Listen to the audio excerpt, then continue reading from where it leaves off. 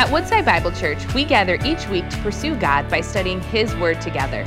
Welcome to our series, Newish, Everything's Changed. Have you? Where we're celebrating that in Christ, we have been given new life. The only question is, are you living it?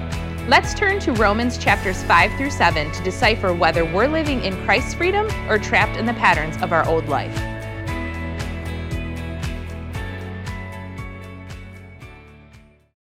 You can be seated. Let's thank God for our worship team that led us today. Amen? Amen. Well, what a privilege it is to be able to be with you this morning. As we get started, I want to get right into my message because I am so blessed to be able to share with you from the book of Romans. The book of Romans has been called the purest presentation of the gospel captured in human history.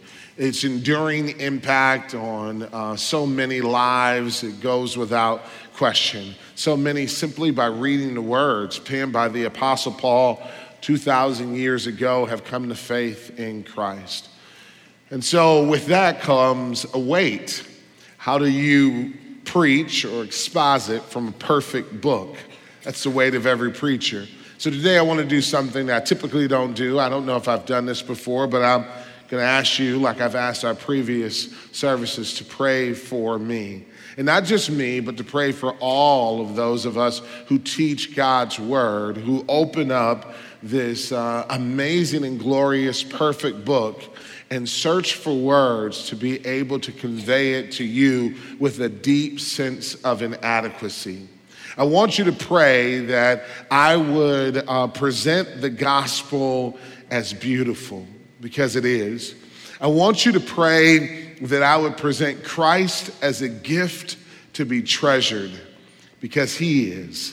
You know, the difficulty in preaching the gospel and expounding upon a perfect and glorious book is that no words measure up. Have you ever experienced that? Trying to convey something to someone and words don't simply do it justice. It's like trying to explain love to someone. How do you explain what it's like to be in love, to experience love? Or trying to describe the fireworks from the 4th of July to somebody who wasn't there and wasn't present. How do you do that with any sense of adequacy at all? Or trying to explain the eager anticipation that's in somebody's soul or spirit on Christmas Eve as they expect a wonderful morning full of gifts. How do you explain all of that? How do you explain how beautiful the gospel is and how glorious it is? Only through the power of the Spirit, and that is why I ask you to pray. And why do I want you to see the gospel as beautiful and Christ as a gift to be treasured? It's because what I pray and what I believe the Apostle Paul wants for us is for us to desire Christ more than anything else. That's really what the battle is over in Romans chapter 6. That's where we're at. You can go there with me. In Romans chapter 6, verse number 12, the Apostle Paul says this: "Let not sin therefore reign in your mortal body to make you obey its passions," or another word there, another way of translating the Greek there is desires. What Paul knows is that really the battle is over your desires, because when you desire something, no one has to train you to do it. No one has to force you to do it. Think about it in your diet for just a moment. No one has to encourage you to eat bad, do they? No, you love cakes, you love pies, you love desserts, you love burgers and pizza, and I'm gonna change the topic before I get hungry. But you guys know what I'm talking about. We naturally love those things, but when it comes to eating healthy, we gotta pay people to help us to eat healthy. We gotta enter into dietary programs. Why? Because we have a lack of desire often. And what Paul is saying is that he hopes that we desire Christ more than we desire sin. That we would desire Christ, see Him as such a precious and wonderful gift to be received, to be treasured, that we would desire Him more than we desire anything else in this life. One of the great Christian philosophers of our generation is over at Calvin College over in Grand Rapids, Michigan. His name is James K.A. Smith. He's written a marvelous book, one of many, called You Are What You Love. And in that book, he says these words: our wants and longings and desires are at the core of our identity and are the wellspring from which our actions and our behaviors flow. Our wants, our desires, our passions are the core of our identity, and they are the wellspring from which our actions flow. If you win a person's desires, they will always follow those desires. So I pray that today you will treasure Christ and that you would see him as a gift and the gospel as beautiful. And why do I want you to treasure Christ? Why should you do that? Why should you celebrate with us? Because all of today has been a celebration, from the songs that we have sang to the participation in communion that reminds us of our union with Christ and our oneness with one another, to this sermon. All of it is a celebration. But why should we celebrate? Well, today, Paul would argue that one of the reasons why we should celebrate Christ is because in Christ we have freedom. How many praise God for freedom? How many think freedom is a wonderful thing? Freedom is a gift. And what Paul wants us to know today, and we're going to look in this passage, is that we're all slaves, but only Christians are free. And Paul wants us to search our hearts to ask ourselves, are we a slave to sin that leads to death, or a slave to righteousness, to Christ that leads to life? What team are you on? There's certain ways that we can measure that, one of which is to ask ourselves some questions. And we're going to get to those questions in just a moment. But in order to set the context, look at verse number 14. This is where Pastor Steve left off last week. It says, for sin will have no dominion over you. This is not Paul giving us a charge in verse number 14, the first half. This is Paul giving us a precious promise that sin will no longer be a dictator.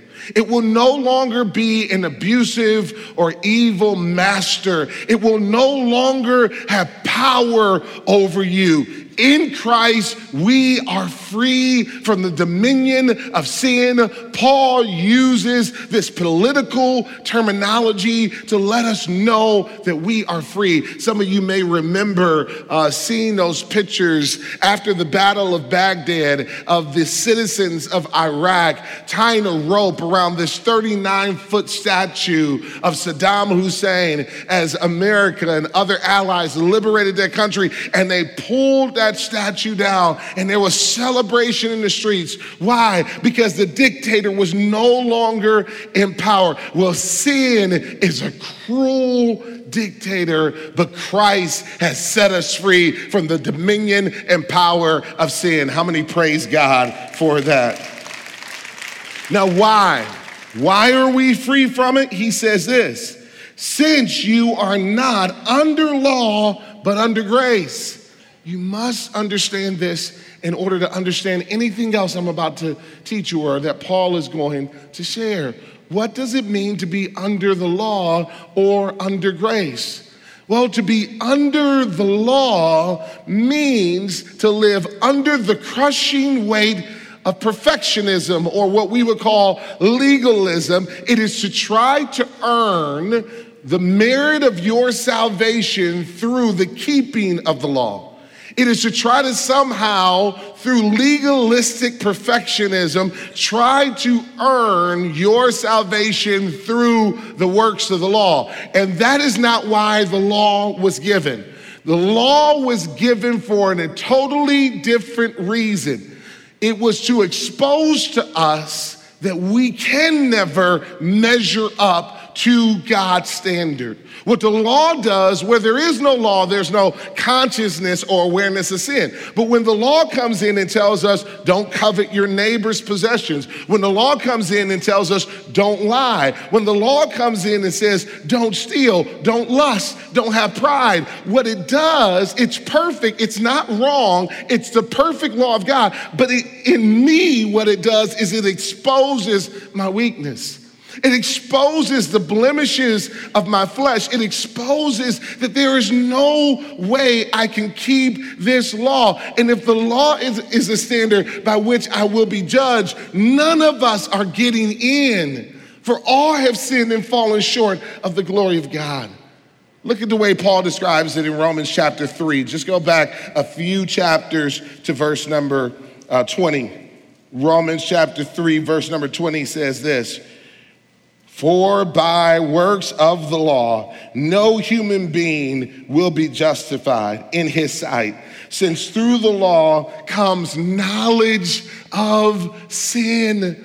What the law does is it exposes to me and to you that we are so far from God's standard. Is the law bad? No, the law is good. It is God's perfect law. It is God's perfect standard. But every time I try to measure up to it, I fall short, and it produces within me a sense of critical condemnation. But that doesn't stop within Chris Brooks, because when I am bound by legalism, I not only am judging me all the time, I'm judging you as well.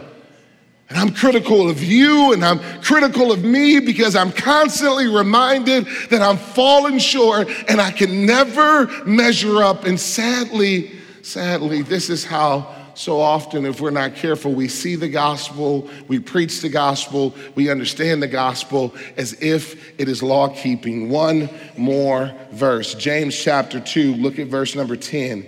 Keep your finger in Romans 6. We're going to come back to it, I promise. But James chapter 2, verse number 10 reads as this: for whoever keeps the whole law but fails in one point has become guilty of all of it. Think about how crushing that is. Imagine if it were possible that I kept all of the law, but I was prideful. That means that I'm ruined. Imagine if it was possible I kept all of the law, but I had a lust problem. Then I'm ruined, because if you break one of it, you've broken all of it. Imagine if I kept all of the law, but I had a greed problem. But here's what James wants us to understand through this hyperbole. It's not even possible for you to keep all of the law but one. You are crushed under the weight of the law if you are trying to justify yourself by the law. Is the law bad? No. But what it does in me, in you, it exposes our weakness, but then steps in grace. And what grace does is it comes through the finished work of Christ on that cross. Through his blood, it satisfies the perfect law of God. Jesus, the only perfect one, satisfies the perfect law of God. He pays my sin debt, and then he offers salvation by faith alone in his finished work. So now my salvation is a foreign salvation. It is a foreign righteousness, not my own righteousness, but an imputed righteousness that I receive from him outside of me. But when God sees me, if I put my faith in him, he sees Christ. Praise God. So now I don't have to measure up to the perfectionism of the law, because what grace does is gives me mercy when I fail. What grace does is gives me forgiveness that is undeserved. What grace does is it extends favor that is unmerited. My salvation is not based off of the merits of my work. My salvation is based off of the merits of what he did on the cross. That's why we just celebrated the blood. That's why you should celebrate the blood. Isn't grace beautiful? Isn't grace wonderful? What soul in here, what soul in the world does not need grace? But here's the problem in the human mind, is when we think of grace, and here's the thing, we're not even talking about men's grace, which is limited. We're talking about the unlimited grace of God that covers all my sin, all of my imperfections, all of my shortcomings. It is an unending ocean that covers all of our sins. Then the carnal mind will ask the question, well, why not keep on sinning? Paul anticipates that. And look at what he says in verse number 15. What then? Are we to sin because we are not under the law? I'm not judged by the law. When I stand before God, I'm going to be able to say, yes, I have fallen short of the law, but my salvation is not merited on the law, me keeping it perfectly. It is merited on Christ, me trusting in him by faith. I have received his righteousness imputed to me, infused to me. So because of that, since we are not under the law, but under grace, should we keep on sinning? Paul emphatically says, by no means. Why? Because we are not on team sin anymore. We have switched teams. But how do you know what team you're on? Well, the first way you know is by who you obey. Who do you obey? Look at verse 16. Do you not know that if you present yourselves to anyone as obedient slaves, you are slaves of the one whom you obey, either to sin, which leads to death, or of obedience, which leads to righteousness? But thanks be to God that you who were once slaves of sin have become obedient from the heart to the standard of teaching to which you were committed. And having been set free from sin, have become slaves of righteousness. What he is saying is that you once were bound by sin, but now you are free by Christ. You no longer have to live under the dominion of sin. Now, earlier I asked you to pray for me that I would present the gospel as beautiful and Christ as a gift to be treasured. Now I'm going to ask you to pray another prayer for me, and that is to present sin as exceedingly sinful. Because I believe the problem with many of us of why we don't treasure the gospel is because we don't see sin as deadly as it is. Sin is deadly. It is a poison to the soul. The Bible says that sin defiles us. That word defile means that it poisons us. Think about it. Picture it for a moment. A cup of water that looks so attractive to a thirsty person, now put into it a contaminant that can kill you, and it is deadly. How many remember a few weeks ago hearing reports and stories of a chemical spill downriver that contaminated the water supply, whereby which thousands of people had to be evacuated? Anybody remember hearing that story? Well, because we have a campus downriver now, we were called on to be a part of a group to help to evacuate people. And why do we have to evacuate them? It's because to drink contaminated water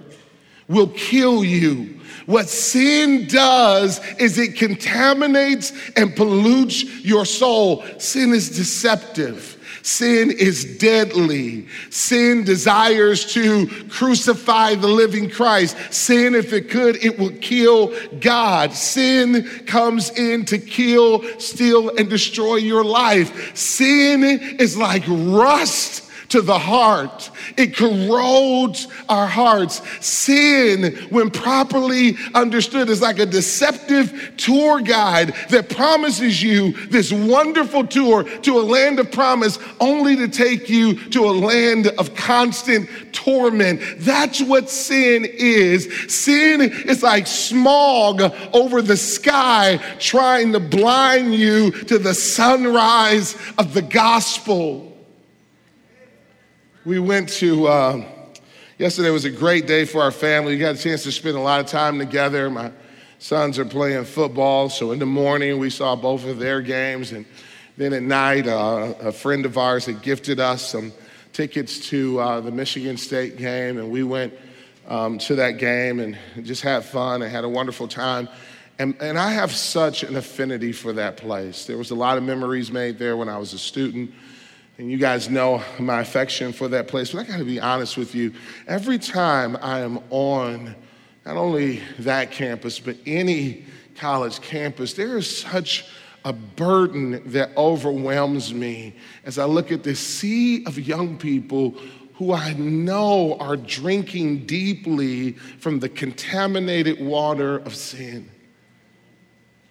And so many of them, as you look in their eyes, you know that they have been offered this fool's gold. Sin lies to you, appears to be attractive on the front end, only to destroy you. It is a Trojan horse. And there's so many young people that are drinking from the deep well of this water of sin and then waking up the next morning wondering, why am I anxious? And why am I depressed? And why am I confused and discouraged? It's because your soul is contaminated, but Christ is a gift, and he comes in and he purifies our hearts from the contamination. How many of you had pollutants within you? If you were offered an elixir that can purify you, would say, yes, give it to me. How many would want that? How many have rust?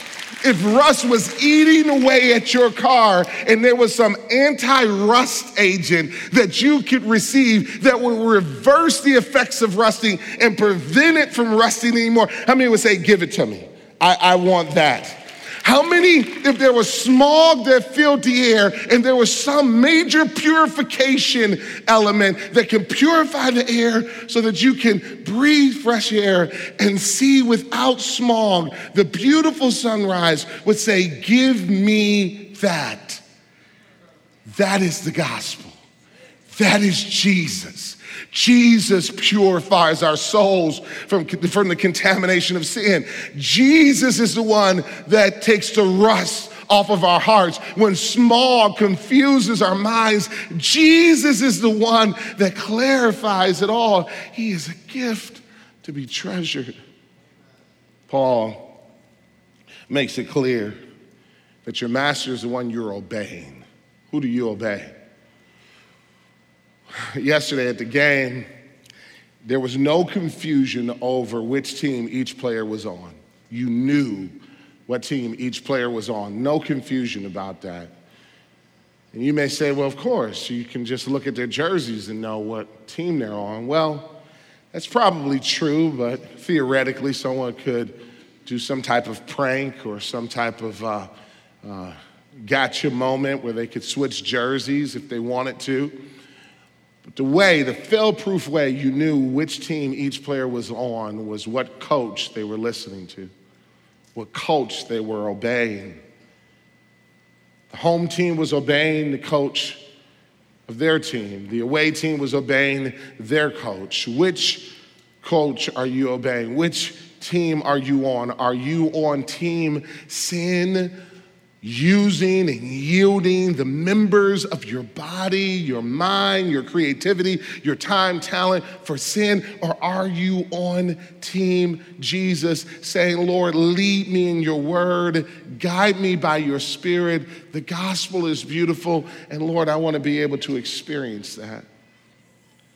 Second thing Paul asks is, what fruit are you reaping? Look at verse 19.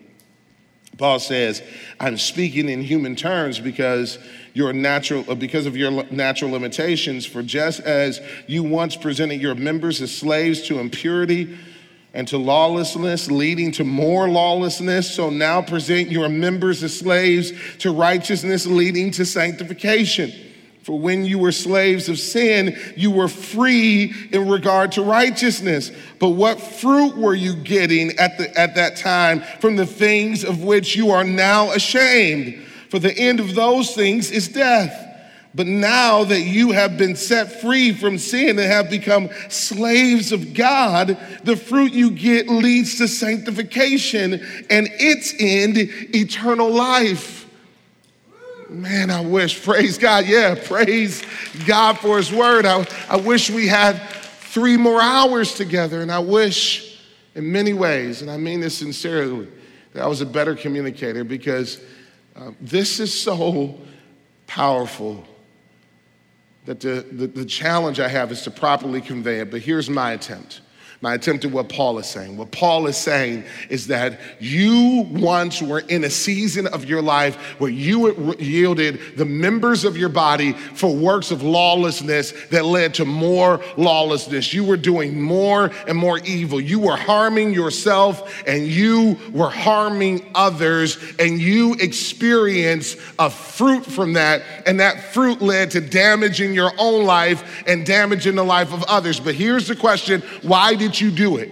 Why were you willing to yield yourself as an actor of lawlessness, saying, Satan, use my hands, sin, use my mouth, use my mind? Why were you willing to do that? It's because of your desire for freedom, and you were told a false definition of freedom. Os Guinness says that if you want to measure the health of any culture, any group of people, any society, then measure the virtues that they celebrate. How many in here thank God for freedom and believe freedom is worthy of celebration? How many believe that? Now stop clapping. Notice I didn't have to tell you to clap. Some of you whistled. Some of you shouted. Why? Because deep down in our souls, there's an innate celebration for freedom, and freedom is beautiful and worthy of dying for when rightly defined. The problem is that this world has misdefined freedom, and we have accepted the wrong definition. The way that the world defines freedom is autonomy. And autonomy is not the same as freedom. Autonomy comes from the combination of two Greek words, autos and nomos. Autos meaning self, nomos meaning law, a law unto oneself. What it means is to be autonomous is to have no limits, no restrictions, no hindrances, to do whatever you want, to act whatever way you want, and to indulge without limits. And this is the lie that the world has sold us, that the goal of ultimate freedom is to do whatever you want without limits. And how has that worked out for us? Remember the lie that we were told that technology was supposed to set us free? And so we brought the iPhone 5 and 6 and 7 and now the 28, 30, 40, whatever model we're on right now. We got Alexa in our homes. We got big screen TVs on the dashboard of our cars because it was supposed to set us free. We indulged and drank from the well of technology without limits because we were told it would bring us freedom. But what has it brought us? Every study tells us that our limitless indulgence in technology has not brought us freedom. Rather, it has produced the most anxious generation in human history. What about financial freedom? Well, the way the world defines financial freedom is to be able to spend your money however you want, on whatever you want. It certainly wouldn't define it like Paul would, as a tool to be yielded to God for his glory. Certainly wouldn't encourage you to say, God, here is my paycheck, here is my 401k, here is my savings, Lord, use it for your purposes. No, the way the world defines financial freedom is buy whatever you want. Where has that left us? Under a mountain of crushing debt. America is the most indebted nation, not just on the globe, but in human history. Most of us have contributed to it, so don't just blame the government, because most of us are living from paycheck to paycheck because we have bought into the lie of indulgence without limits. What about sexual freedom? Where has that left us? To express your sexuality however you want, to indulge in whatever sexual act you want without limits, without hindrances, without any boundaries. It has produced for us a divorce culture, an abuse culture, a confused culture where we don't even know what it is to be a man or a woman anymore. Freedom and autonomy are not the same. What Paul says is that if you want to follow that way, it will produce a fruit that will lead to death. But if you will yield your members to Christ and to follow the beauty of the gospel, it won't harm you. It will heal you. The limits that Christ puts in are the limits of a finite being, I wasn't intended to consume unlimited information. I wasn't designed by God to have no boundaries. I need sleep. I need rest. I need his good leading beside still waters that restores my soul and paths of righteousness. And if I follow him and his word, it will lead to a sanctification that will produce life.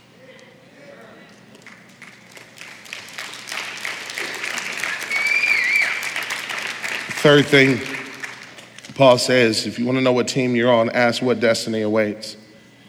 Verse 23 ends this way: for the wages of sin is death. The free gift of God is eternal life in Christ Jesus our Lord. He says that sin has a payday, and that payday is death.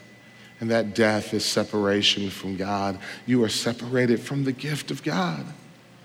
It's like having Christmas Eve with no Christmas. It's like working and never receiving the benefit of it. Christ is the gift, and you won't receive it if you follow sin and yield yourself to sin. But notice how he describes Christ as a gift. He is a gift. He is peace. He is joy. He is the one who heals our heart. He is the one that satisfies our longings. He is the one that purifies our souls from contamination. He is the one that restores my broken life. He is the one that restores broken families. He is a gift. He is the one that speaks words of blessings over us. He is the one who paid the debt that we couldn't pay. He is the one that offers us salvation by grace because he has seen our exhausted souls and he knows that we are weary from trying and failing and trying and failing. And so he offers us the salvation that is found in him alone. He is a gift. And what do you do with a gift? You have to receive it. I was talking to my son not long ago, and I said, what do you do if you love someone and you offer them a gift and they won't take it? And he says, Dad, you have to offer it to them again and again and again. And that is the job of the preacher. That is our joyful privilege. It is to offer to you the gift of Christ, to be treasured, to be cherished again and again and again. The gospel is beautiful.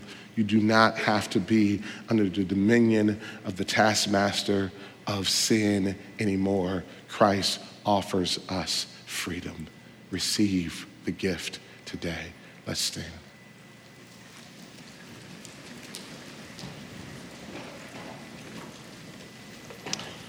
I'm going to just dismiss us in prayer, if that's okay.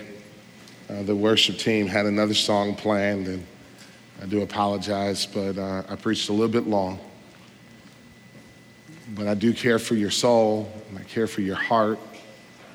And because of my great love for you, I simply want you to be able to see the gospel not as law, not as rule keeping.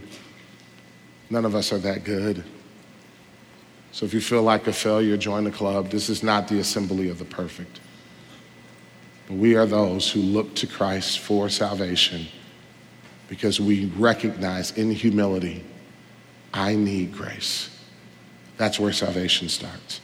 And if today you are here and you recognize you need grace, do not leave. I will stay and pray with you. Our team will stay and pray with you, but don't leave. Don't get this close to the gift and just walk away and don't take it.